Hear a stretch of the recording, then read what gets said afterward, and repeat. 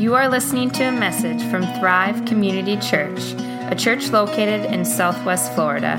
For more info, visit us at thrive-fl.org. We've been in a series here at Thrive for this season called Advent, this time of preparation before the birth of Christ and Christmas on the Songs of Christmas. As I was looking at the Gospel of Luke, chapters 1 and 2, what you find out is the Gospel, in a sense, could almost be a script for a musical, because at least 4 different individuals break out into just praises to God in these poetic, prophetic words, sometimes sung like tonight's words. So we've had the words of Mary, the Magnificat it is called because she magnifies the Lord. We've had the words of Zechariah called the Benedictus in Latin because he blesses the Lord. And tonight we're getting the song of the angels called the Gloria, because they glorify the Lord. It's Luke chapter 2, verse 14, just a short section of the whole chapter 2 of Luke that you probably know very well from at least A Charlie Brown Christmas. If you don't know it already, the whole story of how Mary and Joseph come to Bethlehem, how they get there, and the Savior's born and placed in a manger wrapped in swaddling clothes, and then the shepherds in the hills outside of Bethlehem have the angel announce to them the good news, and then the angels sing. Glory to God in the highest, and on earth peace among those with whom he is pleased. It's 17 words in English. It's only 11 words in the Greek. The shortest song, but it's not going to be the shortest sermon you've ever heard. Sorry. What does it matter? Glory to God in the highest, and on earth peace. Right. Peace on earth. We've got that going on, don't we? Well, we're going to talk about it, and I'm going to show you, I think this is actually the entire gospel in a nutshell. The angels are basically praising God as the angels, it says in the book of Job, praised God and praised God over the creation of the world. And they keep praising God. You will notice angels appear at various times throughout the Scriptures, specifically when things go over the top and when God is doing something great. And tonight is the night of all nights. So we're going to explore Luke chapter 2 by just kind of going right through the song. With glory to God in the highest is our first point, peace on earth, and then among those with whom God is pleased, our third point.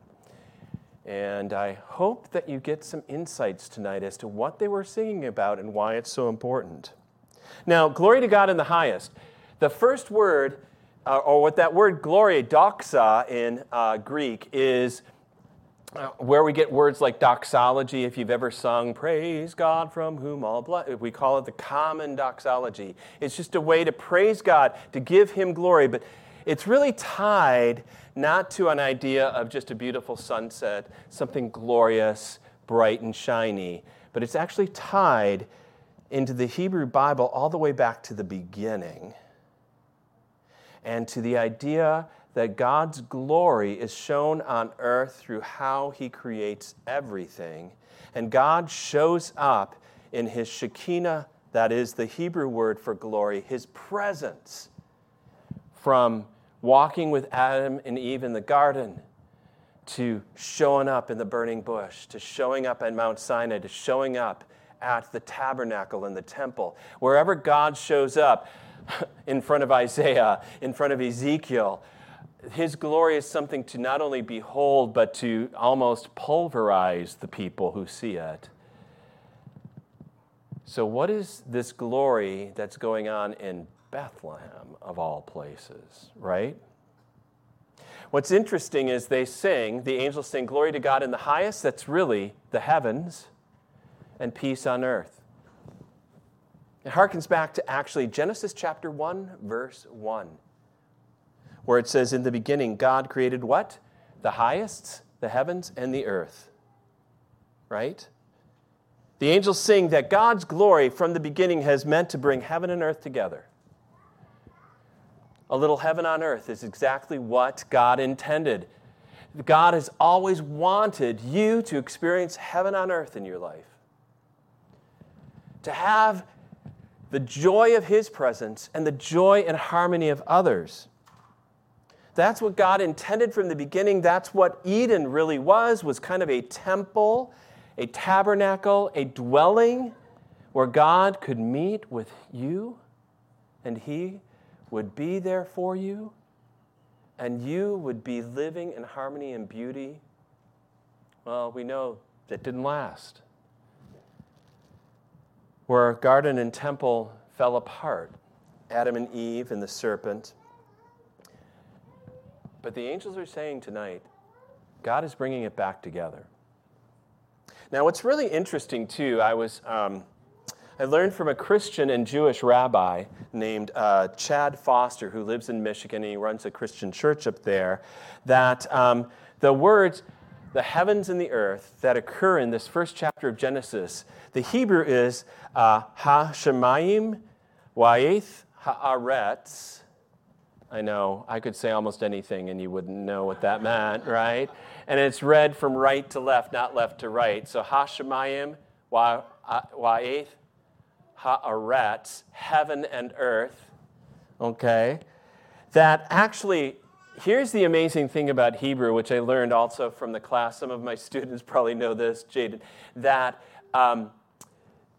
names are not just names in the Hebrew Bible, and words are not just words, and places are not just places, but they also have more meaning than you can imagine. And what you also find out is letters are not just letters. They actually, the Hebrew language was first of all a pictograph. It was just like hieroglyphics in a sense. And so that the middle wa'eth, that first letter vav or wow, right there, that little line, but it has that little hook at the top, it was a pictograph of a tent peg or a nail. And it's what and actually does, is it nails down and connects things together. And the whole point was God wanted to nail down and connect together both parts. And what I found out also from Rabbi Chad Foster is that the Vav also, in rabbinic understanding, represents the son in a family. Isn't that interesting? So now we've got, it means the nail that puts heaven and earth together. It means the son that connects them together. Why do you think the angels are glorifying God this night? The Son is born, who's going to connect heaven and earth together again, and do it by being nailed to a cross. Pretty fascinating, huh? You see, God's glory is not about Him showing off.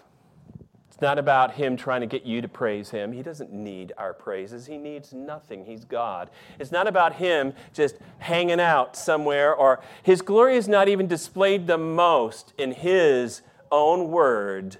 In the Hebrew Bible, in the New Testament, the glory of God is not displayed the most even in the beauty of the Andromeda Galaxy or the Crab Nebula or anything else in all creation. The place that God wants His glory to dwell is right here on earth with you and me when we live in peace. The whole point of God's glory is to bring peace. Peace on earth. What does that even mean these days? This is our second point, by the way. What does it even mean today? It's interesting that when people have tried to figure out what the word peace means, all the way back in the 4th century BC, there was a man named Demosthenes. He was a writer and a historian, and he told the Athenian people, if you experience and want to celebrate peace, you better think, he says, if any man is really pleased with the peace, let him be grateful to those generals whom everyone denounces. In other words, you know why you got peace in Athens is because there are some people that battled out there and won a war. Peace, according to the Greeks and the Romans, is only through coercion and through battling and killing other people off to gain it. But notice how Demosthenes also then qualifies that peace. peace then we owe to the generals, a perilous, insecure, and precarious peace. Wow, that's the kind of peace I want. That's why Gerhard von Rad said, actually, this understanding is that peace, according to the world, is just an interlude in the everlasting state of war. And you might think, oh, wow, this is kind of depressing. So I just was wondering, how much peace is there in the world right now? So I just asked Google, this is what you do right now. You ask and say, how many wars or conflicts are around in the world right now? And there's an organization named the Geneva Academy who's monitoring 110 armed conflicts around the world, even as we speak. 110! You just could think of only 2 or 3. 110. No wonder years ago, one of my favorite bands, U2, had a song, and I'm dating myself, I know. For some of you, you go like, who's U2? Both ends, you know. People who are younger go like, U2, aren't they like geriatrics now? Yes, I know I am, along with them. And others are going like, U2, what are you talking about? But they, an Irish band, wrote a song called Peace on Earth. Heaven on earth, we need it now. I'm sick of all this hanging around. Sick of sorrow, sick of pain, sick of hearing again and again there's going to be peace on earth. That's the kind of peace this world has, if any, right? Just a cessation of hostility temporarily in between all the wars that we have, all the conflicts going on. But the peace that the angels are singing about, is not just simply the hostilities have cooled off for a time or forever. It's not just about being okay with each other. The peace that the angels sang about is the Hebrew word shalom, a peace that is actually about your well-being, about your flourishing, about you living in harmony with others, about you being your best, they being their, everybody in unity again. That's the peace that Jesus Christ is bringing to earth. That is the peace that only God can establish. According to Psalm 85, it says this, let me hear what God the Lord will speak. I think we're behind one, yes. For he will speak peace to his people, to his saints, but let them not turn back to folly. In other words, God is the one who speaks true peace. God is the one who brings that peace. And the angels are singing about it. That's why John Piper, a Christian pastor, put it this way, God's purpose is to give you peace by being the most glorious person in your life. He wants to give you the peace by being the one who offers you that right now. You know, and 5 times in the New Testament, God is called the God of peace, the God who brings peace, the God who is peace. Jesus is our peace that breaks down the barrier of hostility between peoples, according to Ephesians chapter 2. Now, it might be just a coincidence, but I don't think so at all, that Jesus was born in Bethlehem. Not only was Bethlehem the city of David, where King David was born, so that he was a son of David there, but it was Bethlehem, just 5-6 miles away from Jerusalem. That the home where the shepherds were, and what the shepherds were doing in the fields, that was a place they raised sheep that would be offered as sacrifices at the temple. And they would raise sheep who were without any blemish. When the sheep was born, a little lamb was born, they'd wash the lamb in salt water and then wrapped it in a priestly garment like swaddling cloths. Interesting, huh? No wonder when the angel says, this is how you're going to know who the Savior of the world is. He's the one that's wrapped in swaddling cloths and lying in a manger, because the way Jesus is going to bring peace is the way the lamb was given as a sacrifice. Jesus is not bringing peace the way the military rulers did. Jesus was not bringing peace the way the Roman government or anyone else tried to do it. He brought peace. He still brings peace by serving you and me without any limit. Glenn Staton correctly says, Caesar Augustus, he could be, and the world celebrated him back in that day and age, of bringing in the Pax Romana, the peace of Rome, through military might and conquests, and enslaving most of the people that he conquered. But then Glenn Staton writes this: violence surrounded Jesus from his birth to his death, and it was the defenders of Augustus' peace that finally crucified him. In other words, the world's peace, it actually kills the Prince of Peace. Irony, huh? You want more than just a cessation of hostilities time and again, here and there. You want a peace that only Jesus can bring. And that's what we're celebrating tonight. That Jesus has said through his life, through his death, and through his resurrection, I am your Prince of Peace. And our third part of this is the phrase, among those with whom God is pleased. Now, you might be used to peace on earth, goodwill toward men, is the way it's been said many times. And that's probably a pretty good translation. But most modern translations now realize it's probably peace on earth among those with whom God is pleased, or with whom he is pleased. Now, when I was way back, though, at LSU as a campus pastor, many moons ago, I went to, I went out in the neighborhoods during Christmas time, and I saw this display. By the way, Lisa, the whole family went last night to Victoria Park down in Naples. Feel sad for us. It took us an hour to get into the neighborhood. But feel even sadder for the Amazon delivery driver who was stuck going through that neighborhood last night. I mean, can you imagine? Yeah. And they have some of those kind of displays up. And I didn't see this, but in Baton Rouge, I saw this kind of a display that had a nativity scene in plywood cutout with the sign, Peace on Earth to Men of Goodwill. And I thought, what just happened? Is that who? Do you mean the peace that God is going to bring is only to those who already have goodwill? Like you have to qualify for God's peace in your life? That you better be something first and then God is going to give it? And it's like, no. That's not what the phrase is saying at all. There's really good news in this verse.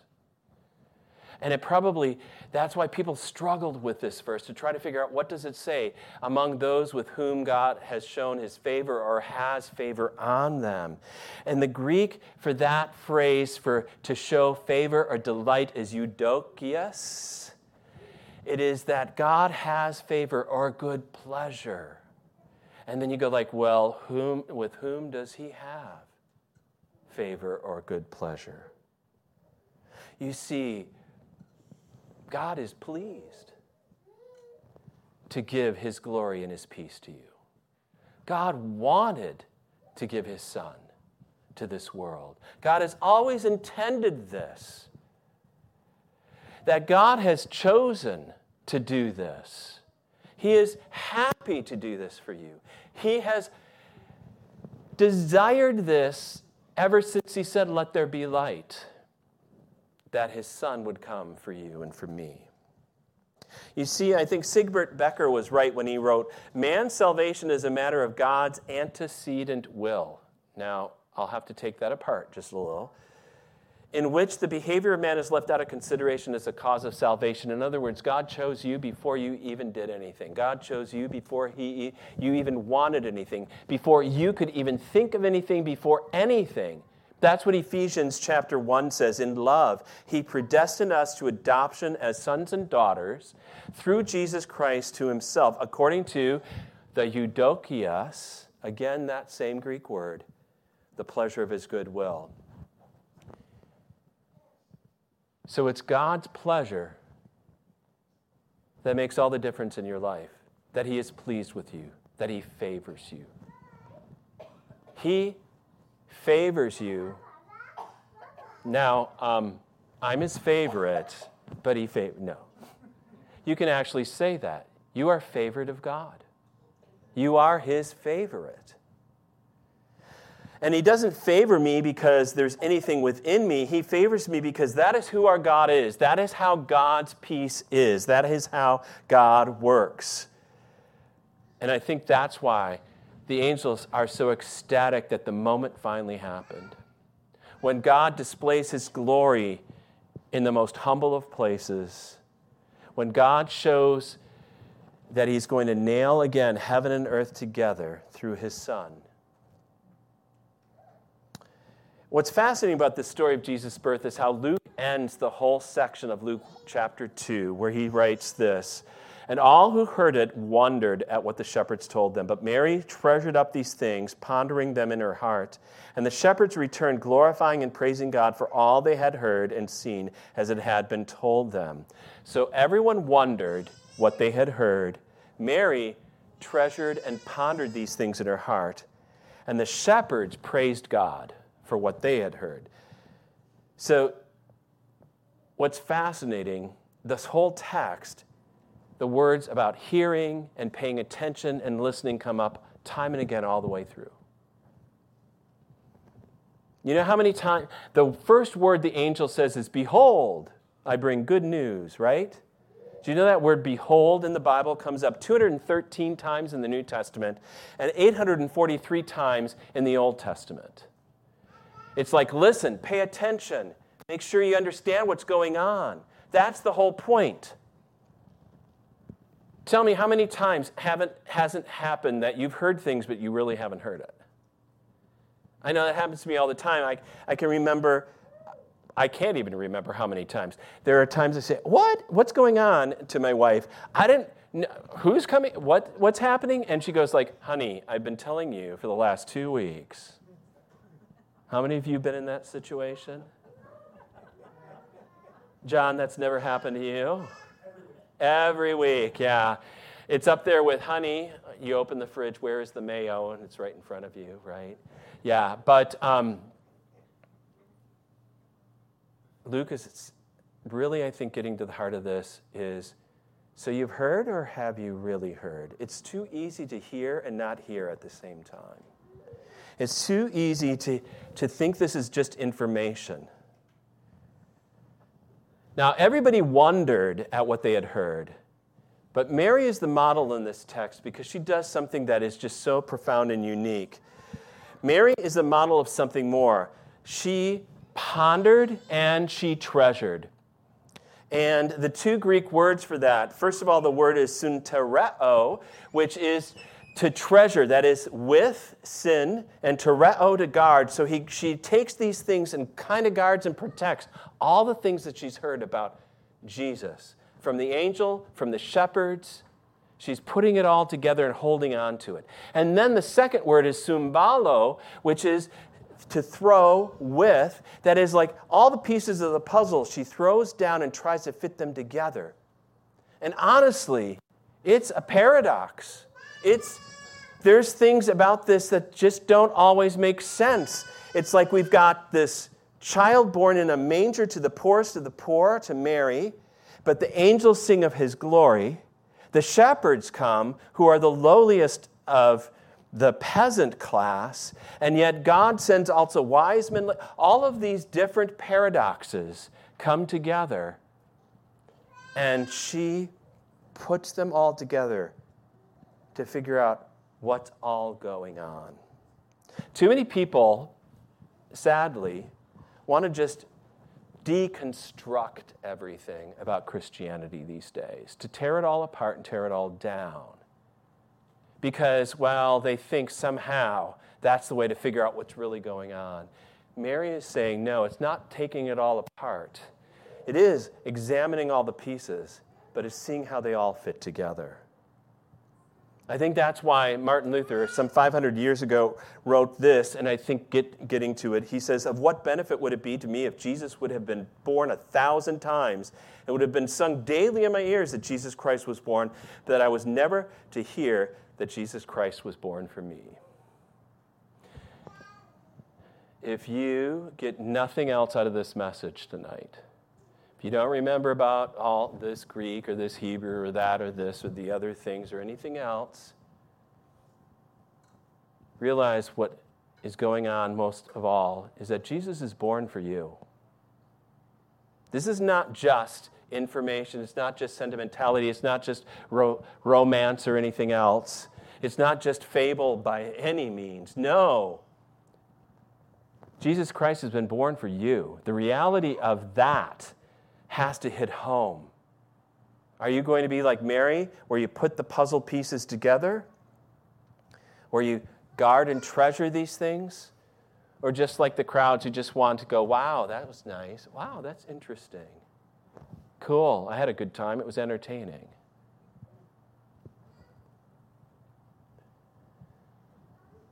Let the pieces come together tonight. Jesus born like a lamb, wrapped in swaddling cloths, born to give up his life for yours.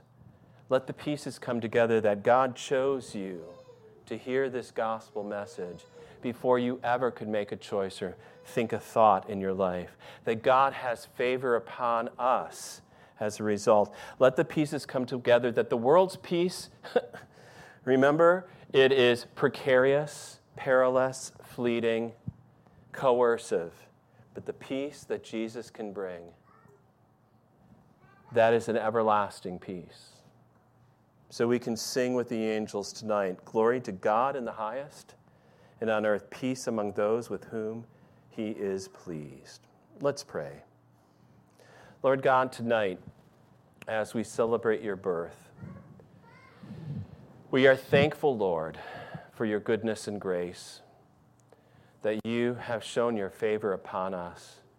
That Jesus, you were born like a little lamb. You were born as the sacrifice already.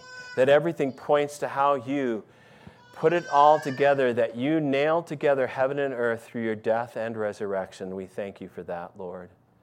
I pray that our celebrations tonight with family and friends and tomorrow and the rest of this Christmas season, Lord, would be just in awe and wonder of what you have done. That we would be those who would treasure, to guard with ourselves, with our very lives, this gift that you are, Lord Jesus. That we would be the ones that put the pieces together, let them fall where they are. Be amazed at the paradox that the highest of heights and the glory of glories that you are, and yet you go to the deepest of the depths to save us, to want us, to love us. We thank you, Lord, for this. We pray, Lord, especially for those who might be in the deepest of depths right now, Lord, facing sadness and loneliness and loss at Christmas time. We know it can be truly a blue Christmas for many, Lord. But you visit us, Lord, in our weakness, in our isolation and loneliness. We ask that you would come and be born within us today as you were born in that manger. And help us, O Lord, to reach out to those who may feel alone or cut off from others today.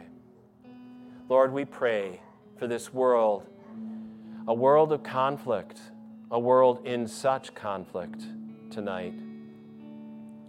Lord, with 110 different armed conflicts around the world, Lord, we need your peace. We need only what you can bring. Help us to be those instruments of peace, to spread that good news like the shepherds did when they heard it from the angels. Help us to be those instruments of peace who are willing to serve and to give as you gave your life to ransom the many. Lord God, all these things we pray to you this night. We pray that you would be with us, that the offerings that we will be giving to you in just a moment, Lord, that you would use them for your kingdom and for your glory, for the spreading of that good news to others. Hear us now, O Lord, as we also pray as you taught us. Our Father, who art in heaven, hallowed be thy name. Thy kingdom come, thy will be done on earth as it is in heaven. Give us this day our daily bread, and forgive us our trespasses, as we forgive those who trespass against us. And lead us not into temptation, but deliver us from evil. For thine is the kingdom, and the power, and the glory, forever and ever. Amen.